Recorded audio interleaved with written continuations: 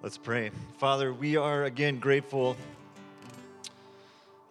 to be able to gather here this morning together to continue this conversation about who we are and why we are here. And so I just ask now that you would take all the stuff that we bring into this space with us on a Sunday morning, the things that we're celebrating and excited about and looking forward to, but also the burdens that we carry, the questions that we're asking, the anxiety that we hold. Would you take all of it now for us so that we can be fully present here this morning, ready to receive whatever it is that you want to speak to us.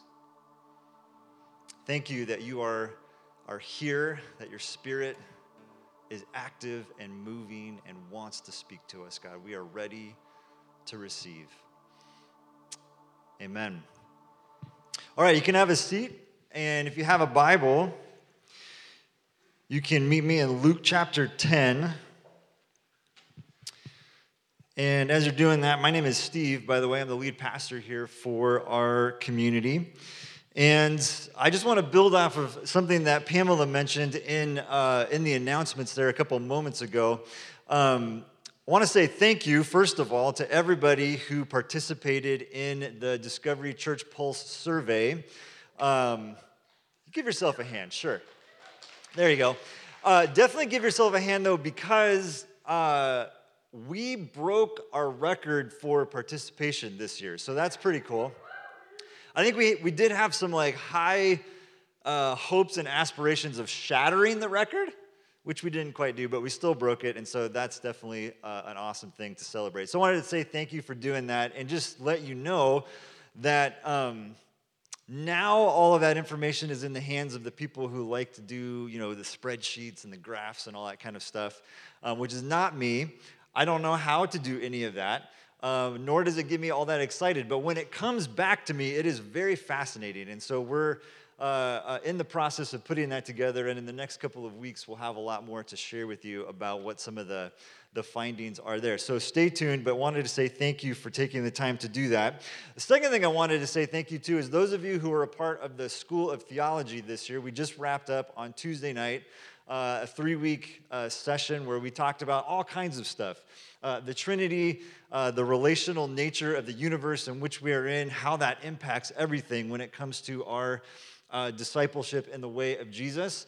And I know that, Tuesday night at 7 o'clock doesn't work for everybody. So one of the things that we're going to do in the coming weeks and months is build out the resources that are available to you on our Discovery Christian Church app. And the place to find all of that is called the Discovery Library.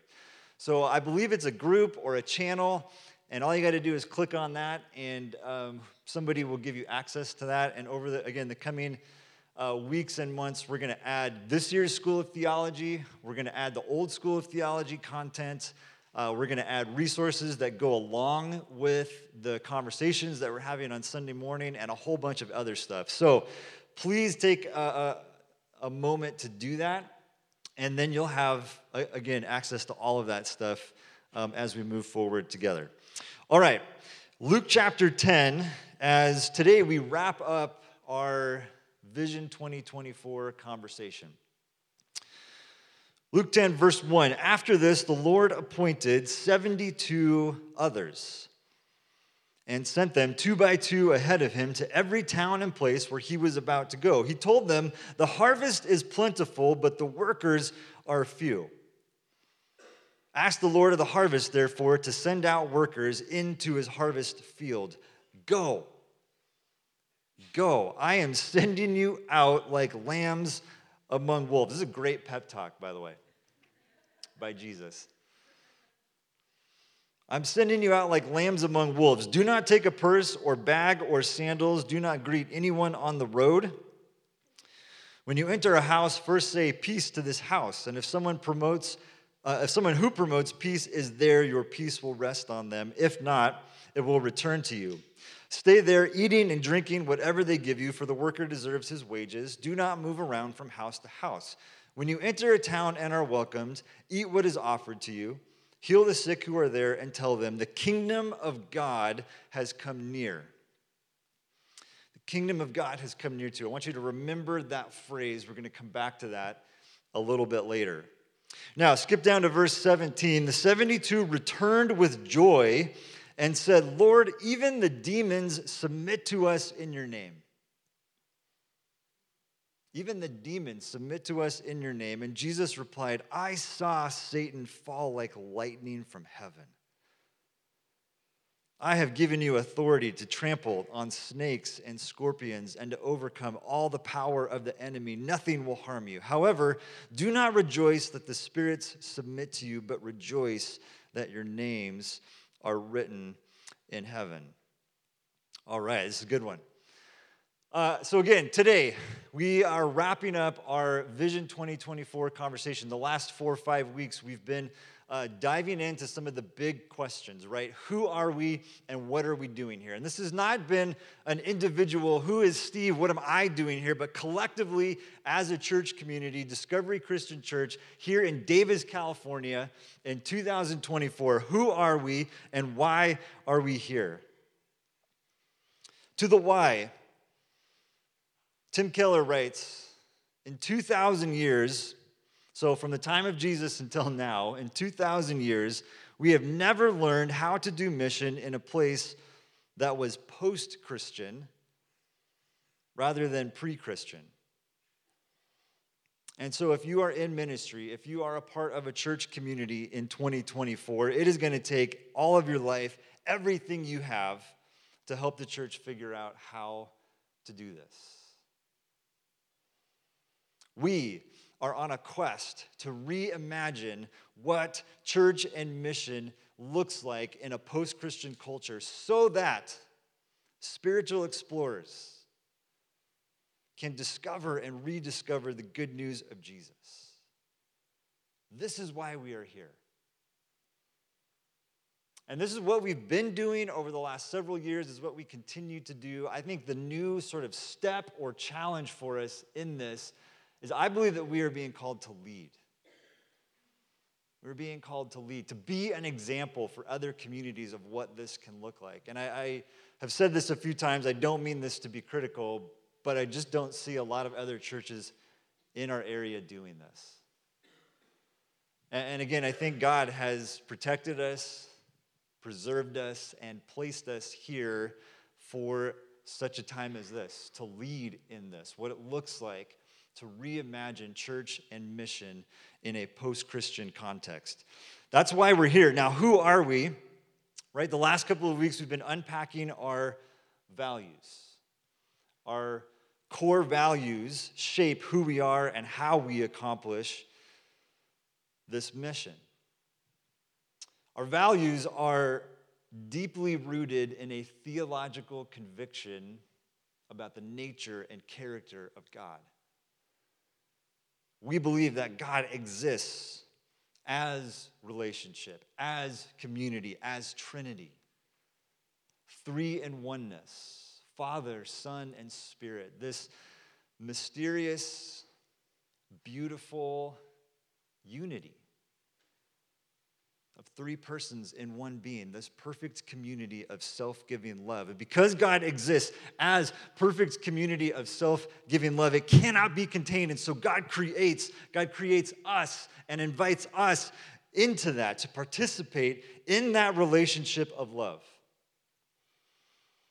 And the good news of the story of Scripture is that God creates us this way, invites us into this, and even after we rebel against that, right? Even after we reject this, Genesis chapter 3, God does not give up on us, but continues to pursue us and continues to invite us back into this community of love. One of the ways we say that here is God's mission and purpose is putting his family back together, which is just another way of saying helping people discover and rediscover the good news of Jesus. The relational nature of God shapes who we are and what we do. And so, as we go on this quest, we do it together, right? We are better together. We quest for the sake of others, right? For the rest of us. We are a church for the rest of us. We dream and imagine new ways to bring church with us wherever we go, not just to get people to come into a building on Sunday morning, but to be the church wherever we go, because fun is spiritual. And finally, our mission is accomplished at its most fundamental level by people investing in people who invest in people who invest in people, and on down the chain it goes. This is what we call hero making. Our mission is accomplished by investing in others. Now, I grew up in a church culture where one of the mantras was everything rises and falls on leadership. And I think there's a lot of truth still to that statement. But in a post-Christian world, everything rises and falls on relationships. This is a subtle but important shift. We live in a moment where there's deep suspicion of leadership, where we sort of rebel against hierarchies. There's more kind of diffused networks that we can plug into, right? Everything rises and falls on relationships. This is one of the ways in which our world has shifted, but I think there's good news for us here, because that shift actually helps us align with Jesus' philosophy of ministry. So a couple of things that I want us to see, and then we're gonna sit for a minute in that story there in Luke chapter 10. But throughout Jesus' time in public ministry, the 3 years that he was traveling around Palestine, one of the things that you see is that he attracts a lot of people to him, right? And at times, massive crowds are present when Jesus is teaching or healing or performing a miracle or just interacting with someone. A couple of examples. The Sermon on the Mount was most likely given to a very large crowd of people. The feeding of the 5,000, which was really more like the feeding of the 10 to 15,000, because they only counted the men. So there's women and children and all kinds of other people who maybe didn't make that count. 15,000 people. That is a huge crowd, right? At times, Jesus attracted a lot of people, but there were also these moments where the crowds disappeared. One of the things I want us to see is that while Jesus didn't mind a crowd showing up, he was not in this for the crowd. In John chapter 6, Jesus gives a hard teaching. It's actually one of the first times he starts to talk about his death and what that's going to mean, and he talks about how you're going to have to eat my flesh and drink my blood, and people are freaked out by that, believe it or not. And so it says in John 6 that after delivering this hard teaching, a lot of people leave. A lot of people leave. Crowds kind of rebuild over the years. In fact, there's a moment when Jesus, right at the very end of his life, he comes into Jerusalem riding on a donkey. What happens? This is Palm Sunday. A huge crowd. Hosanna, Hosanna. They're waving palm leaves, all this stuff. A week later, everyone is gone. Right? The crowds come and go. There's these big fluctuations in the number of people who are around Jesus. But underneath that, there's this very interesting thing taking place, this extremely critical growth that unfolds over his 3 years of ministry. Take a look at this. In Luke chapter 6, Jesus officially names his team of 12, right, who we sometimes call the 12 disciples or 12 apostles. Luke 6 names the 12. Luke 9, he sends them out. There's this repeated pattern where Jesus invests very deeply in a small group of people, and then he gets them in the game. It's your turn now. Go, participate. You go, do. You try it out. So Luke 6 calls the 12. Luke 9 sends them out. Luke 8, if you remember back a couple weeks ago, we saw this passage, right, where we find out that there's more than just the 12 in his core team. There's this group of women who are with them helping make the whole thing happen. And then here, Luke 10, where we're gonna walk through in just a moment, Jesus sends them out. 72. So there's 12, and then there's 72. And then in Acts chapter 1, Jesus has resurrected from the dead, and his core team is huddled up, trying to figure out what happens now. And Jesus says, you're going to go to Jerusalem and you're going to wait there for the Holy Spirit. 120. So Jesus goes from 12 to 72 to 120. As these huge crowds are kind of fluctuating on the surface of it, underneath that, this is what Jesus is pouring himself into, and it's those 120 who will go on to change the world. We are here this morning because of that 120. Think about that for a minute. Now, what I want to do here for a moment is just walk through the messy middle of that process with the 72 in Luke 10. And I want to point out some important things from Jesus about this practice, this value for us of hero making, of investing in other people. So first, Jesus creates opportunities. Hey, I'm going to send you guys out. This is now, the 12 got a chance to go out and do this. Now 72, it's your opportunity to go out and do this. Jesus creates opportunities to try and fail, to try and succeed. Participation and experience are key to hero making. It's not just something you sit down and you listen to a podcast, right? Or you attend a class. It's something we have to practice and participate and try. Second, he sends them in teams, pairs, because we're better together. I once worked for someone, this was in ministry, who looked, this was like a core team sort of meeting. He looked us all in the eye and he said, I don't need you. I just want to slay dragons by myself. And that was deeply disappointing for a whole bunch of reasons. But here's what I want to say, and I know this sounds harsh, but that sentiment, right, that heroic individual leadership mentality is anti-Christ. And again, I know it's like, whoa, that's like a harsh thing to say, but think about it. Jesus is all about teams. He's all about teams. And so this, it's just me. I'll do it all by myself. I don't need anybody else. I'm going to slay dragons alone mentality is against the way of Christ. Are you with me? Jesus creates opportunities, and then he sends them out in teams. He also sends them with instructions.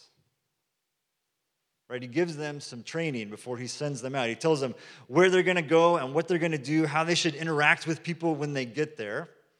He gives them instructions, but notice this, it's not a formula. It's not a formula. The Jesus way is to provide a framework, but then leave a lot of space for discernment. Jesus provides a framework, but leaves a lot of space for discernment because these are people, not robots. And quite frankly, a lot of discipleship conversation, leadership development conversation in the church is very formulaic. Just do these 3 things and magic stuff will happen. As opposed to a framework with room to discern. Fourth, Jesus gave them good news to proclaim. The message is very kingdom-centered and shalom-centered. The kingdom has come near. Right? The kingdom has come near. This is the funnest spiritual approach. They are bringing good news with them. They are bringing shalom with them. They're not trying to attract a crowd or get people to go to an event. They're just showing up, looking for someone who's open, and then saying the kingdom has come near. It's here. It's among you. It's happening. Pay attention. Did you notice this? The kingdom has come near. Now, moving ahead in the story, they go and cool stuff happens, right? This is so important. They actually go and do it. They don't just talk about it. They don't just pray about it. They go and they participate, and they're actually pretty successful. Jesus even says, I saw Satan fall. Which is really cool, because a lot of times when we're doing stuff, when we're serving, when we are participating in the mission of God, it can feel like, what difference does this make? I'm just picking up trash. I'm just meeting with this person for coffee. I'm just doing whatever the thing is. Set up and tear down. What does it matter? And Jesus says, when you're out there doing this, you are pushing back against the forces of darkness. I saw Satan fall. You were just out there doing what I told you to do, but behind the scenes, amazing things. Amazing things. I saw Satan fall. And then the last thing here is they continue to process the experience, right? They go and they do and they see stuff, amazing things happen, and they come back to Jesus and they talk about it. And he explains some more and they unpack it together. Jesus, in this unpacking, says some weird stuff, right?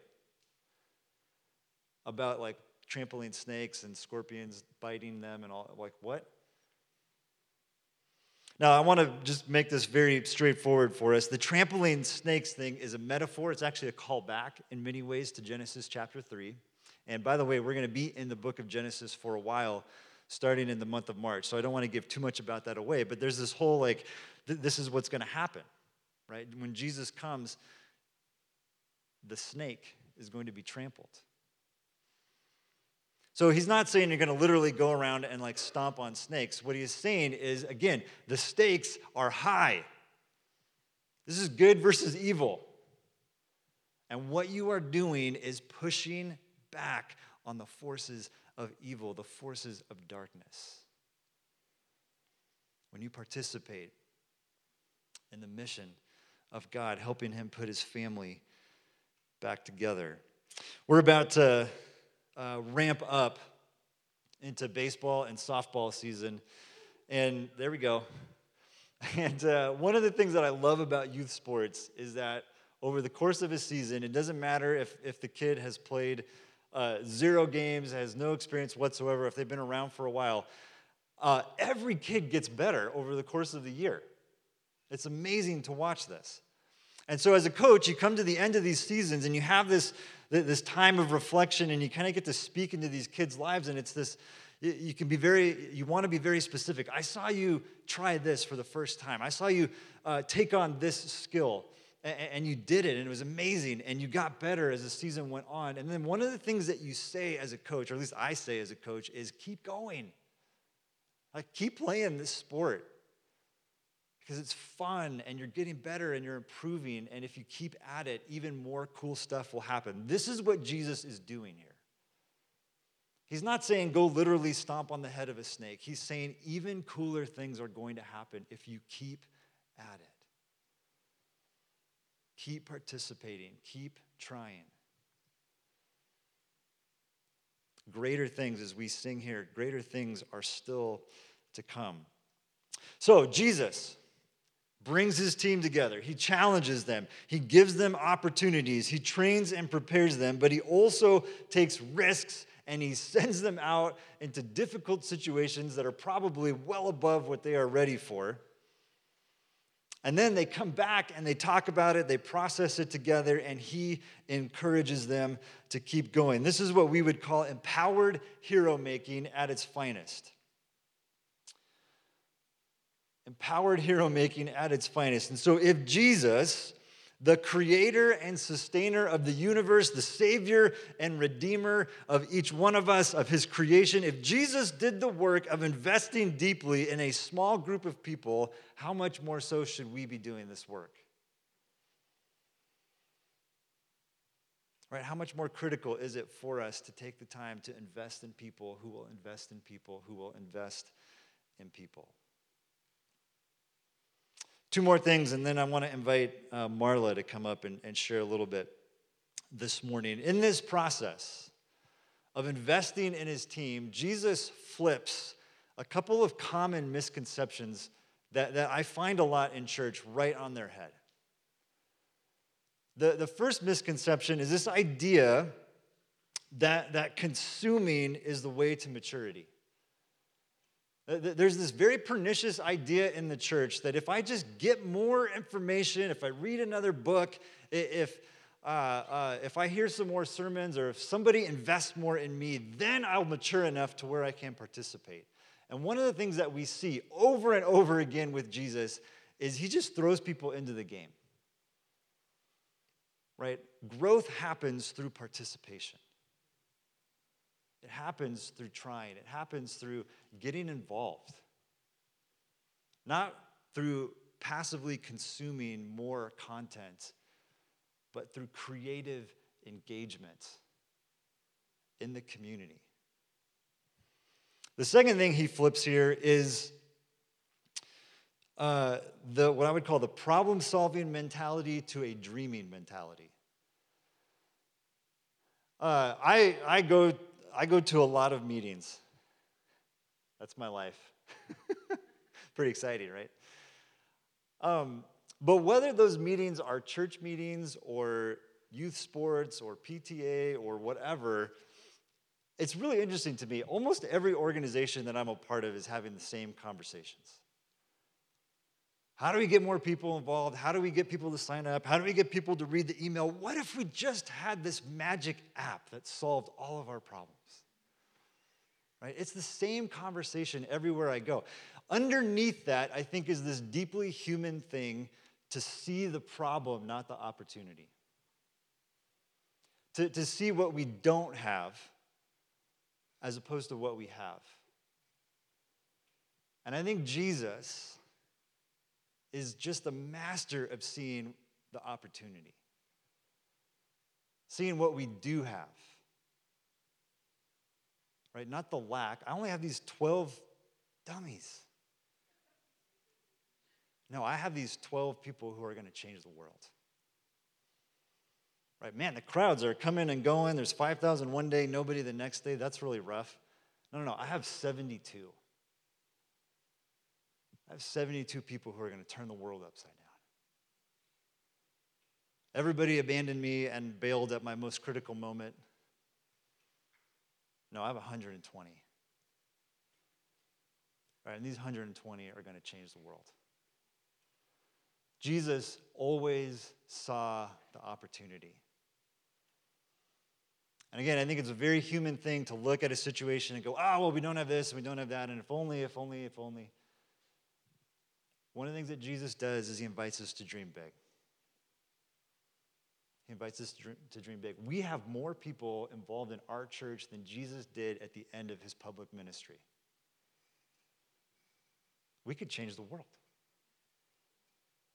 And so rather than thinking about the problems and how do we solve them, I mean, we need problem solvers, don't get me wrong. Problem solvers are great. But we also need big dreamers. We need to see not the lack, but the opportunities. The opportunities that are in front of us. Now, along these lines of dreaming big, I want to invite Marla to come share a little bit with us. So you can give her a hand as she makes her way to the stage. If you haven't had a chance to meet her yet, Marla is our creative arts director. She's just finished her second month with us. And she has been a tremendous blessing and addition to our team for a whole bunch of reasons, and I don't have time to get into all the reasons and ways in which Marla is awesome.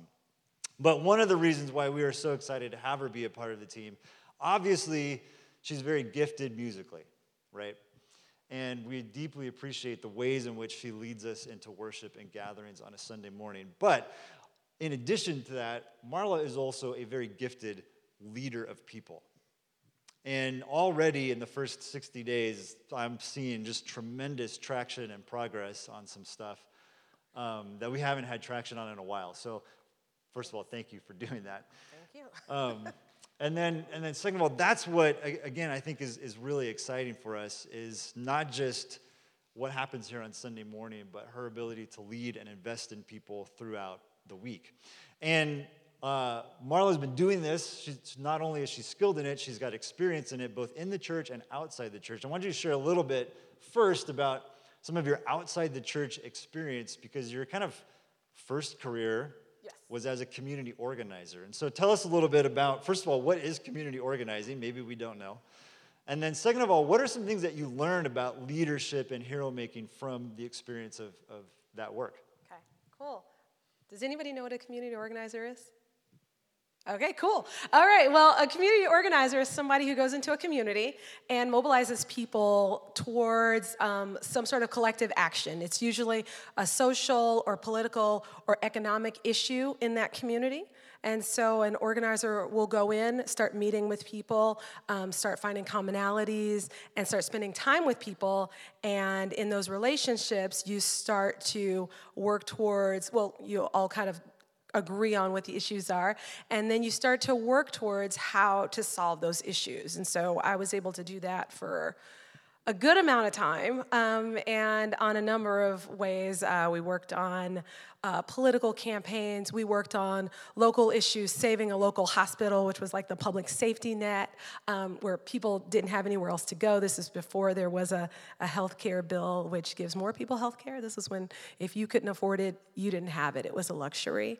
And also helped people improve their wages and benefits, which also improved their quality of life. We also worked on some issues around schools, et cetera, et cetera, et cetera. So it's kind of what a community organizer does. Yeah. And then the next thing you asked me was about some of the things I learned about leadership. So the first thing that I learned about leadership from being a community organizer is that you have to invest time in people.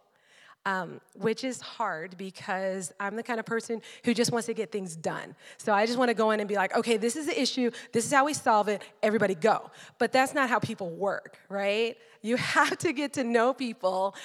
You have to be able to develop and create a relationship, and that requires spending time.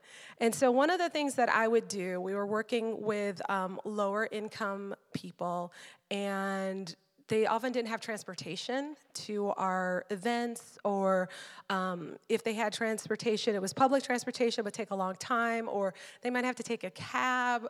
It would take a lot of money, too. So I started picking people up and driving them to and from events. And at the time, I was a student, and I was a single mom, so time was not a luxury that I had, but it was really important for me to invest that moment with people. And in those car rides, I found out so much more about their lives than I would have found out, when we got wherever we were going. And so there was this one woman I used to drive a lot, and in our conversation, I used to pick her up a bunch, and I'd have to sit at her house sometimes because she wasn't ready when I got there. And so we'd have conversations, and I found out from her she was a health provider for her brother, and her brother had gotten into a car accident and gotten severe brain damage, and she had left her career and given up her life to take care of her brother. And I wouldn't have known that if we hadn't had that time to sit and talk, and her to get comfortable with me, to share. So that little investment in time made a huge difference, not only in our relationship, but my appreciation for her, and also my commitment to the work, because it wasn't just we had to get this done. It was I'm gonna help better her life and her family and her community. And so it not only impacted the work we were able to do, but also deepen why I was willing to do it. So it was that investment in time that made the difference. The other thing that was a little bit hard as a leader, this one's really hard, I think, is to be uncomfortable, because nobody likes to be uncomfortable, right? I don't like the cold, and so when it gets cold, I get I don't even want to go outside. So to be sitting with people that you don't know, who have different culture, different race, different ethnicity, different cultural, social values, to sit in space with those people and to see them as just as valuable and important as you was something that we had a challenge with. And so as leaders, we had to decide, were we just going to separate people? So we'll put the black people over here, and we'll put the Spanish-speaking people over here, and we'll put the Muslims over here, and the Catholics over here.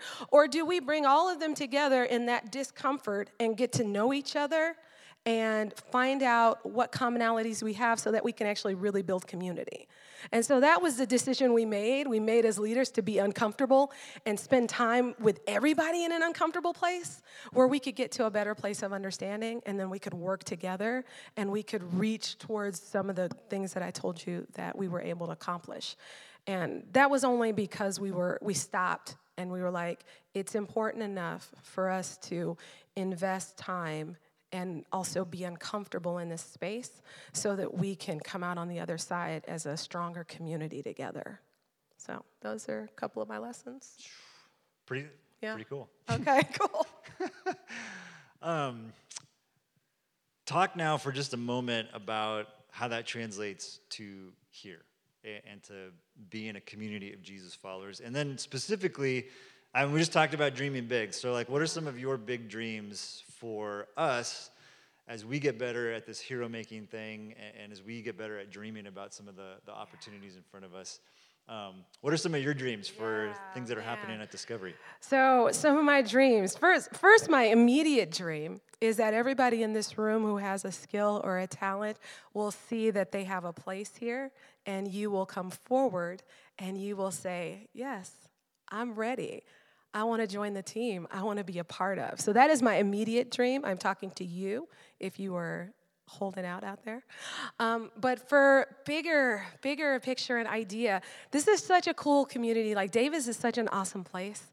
There's so much creativity. I was at like the arts and crafts fair last week, and then there's a couple of concerts coming up. Where's Joey at? Joey's got a concert coming up in a couple of weeks. Shout out. There's so much creativity here. Our church should be as creative as our community. And it just doesn't mean music. It's dance, it's theater, it's visual arts, it's artists. You know, there's just such an opportunity for us to be a place for people to see that they belong here and that this is a community that's open and welcoming. And so that is what I desire, for us to have like a rich, thriving artist community where they don't have to be Christians, right? This is a place where you belong whether or not you believe in Jesus or you don't. This is just a place where if you've got a skill and a talent, come in, share. Let's get to know each other. Let's spend some time together. Let's invest in people. And if you decide you want to hear a little more about Jesus, that's awesome. But if you don't, that's okay too, because we're going to love you, because this is a place where we welcome everyone. And so creating a community of artists who get together based on the things that we love, come out and celebrate other people, support one another.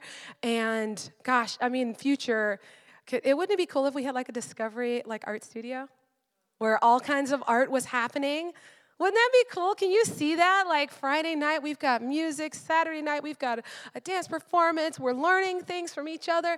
Like there's just such an opportunity for us to build and grow and reach out and love people and create community in the spaces where we are already living and where we already have our talents at. So those are a few of the things that I'm hoping we get to together. That's it. All right. Who's fired up now? I am. I want to, as we get ready here to take communion, I want to just end with two things building off of what Marla just shared. Particularly those ideas of being uncomfortable, taking risks, right, and time. Jesus says to his team, the harvest is plentiful, but the workers are few, right? So there's the vision. There's the issue. There's the problem. Ask the Lord of the harvest, therefore, to send out workers into his harvest field. There's the general response, right? Pray about it. Ask God to send more workers. And then I love that he immediately, there's a third step here, he immediately then says, you go, right? Cast the vision, invites a general response, and then pushes a specific challenge. You go. Over the last 5 weeks, you've heard the vision, you know the quest, you know who we are and why we are here. The harvest is plentiful. It's go time. It's go time. So what is your go? What is your go? Again, everything rises and falls on relationships, but meaningful relationships, hero making, requires those two things from us that Marla just talked about, risk and time. It requires the risk of being vulnerable, right? Risking rejection, risking failure. Relationships are not built on guarantees of success.